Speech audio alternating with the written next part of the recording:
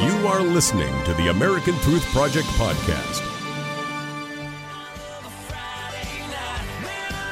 We're back all the way from sunny Southern California into 32 million homes, and somebody's counting.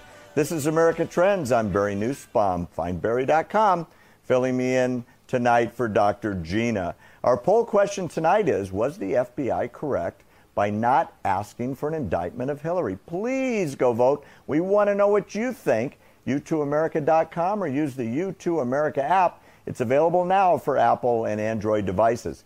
You go download it if you don't have it already. Okay, let's go back with Tom. We've got some important questions. Where we left off, I wanted to ask you, is the current division, racial division, Tom, in this country going to continue if Hillary wins? Yes. And why?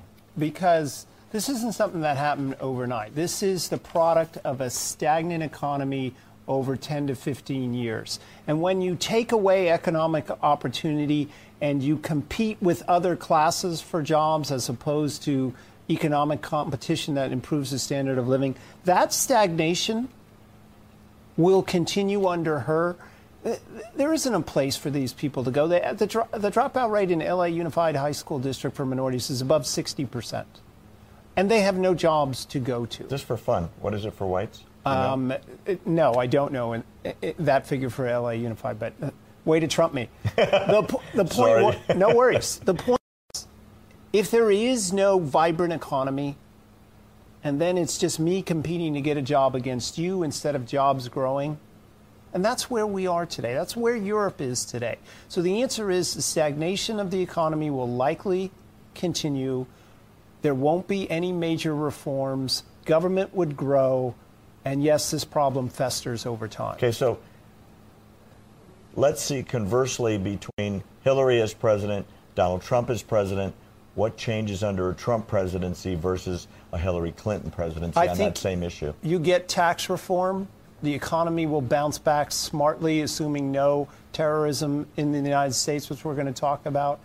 And a growing economy will begin to improve things on the margin. And if we have economic growth for 2 to 3 years, 4 years, 5 years above 4%, it will tend to dampen down this social competition when people start to concentrate on economic competition. Okay, so that's the economy stupid part.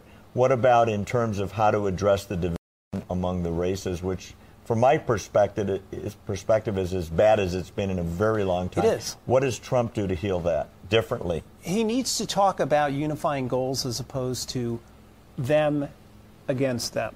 Because Obama talks in terms of this has been wrong and therefore I want to pick a new winner and loser. Remember, when Kennedy gets elected, he's the first president ever, and I talk about this in my book, The Divided Era, to lose more states than he won. And the country was divided.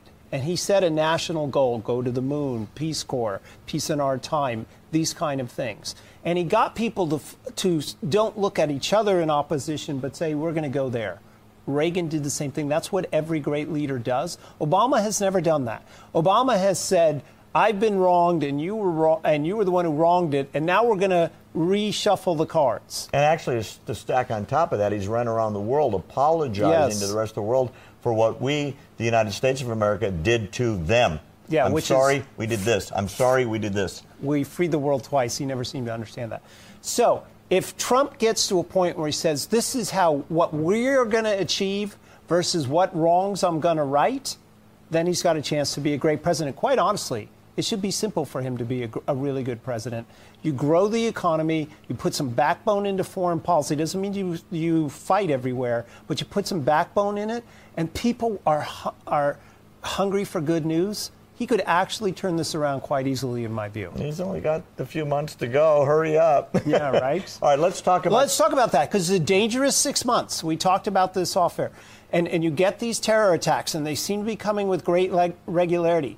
Part of that, I believe, is because they know Obama has got a foot and a half out the door. He's not paying attention. He's not reading his national security briefings. And they know our system. Over the next 7 months, who's really in charge? Who's energetic about it? The answer is no one. And so they're filling this vacuum, and it's a very dangerous period for us. Well, let's talk about today. I mean, as we know, horrific attacks in Paris. shooting people as they ran away, people being mowed down. It was absolutely horrible. At least at airtime, 74, maybe 75 dead, a whole lot of people very badly hurt. It's obviously terrorism. Is this because we have no presence, there's no backbone, there's no what if as a result? Well, depends on how far back you go. Just like the economy is stagnated over a long period of times and this social discontent didn't happen overnight, this didn't happen overnight. This is 8 years of a mistaken policy. Remember that power abhors a vacuum. So when we left the Middle East, bad actors came in.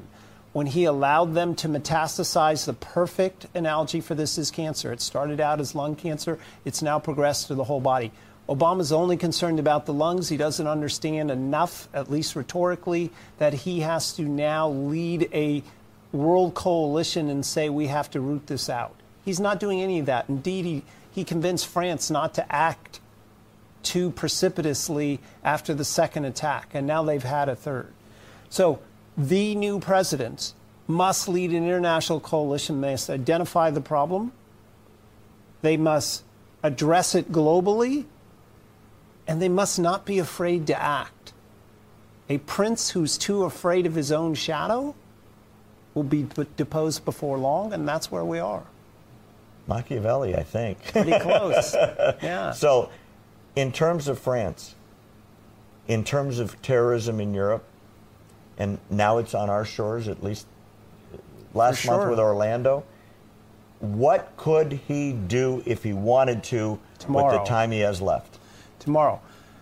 Tomorrow he has to say, I stand with France, and we are going to, he's got to require Saudi Arabia to stand up and say this is wrong, and he must build a coalition of at least people who will rhetorically say this is wrong.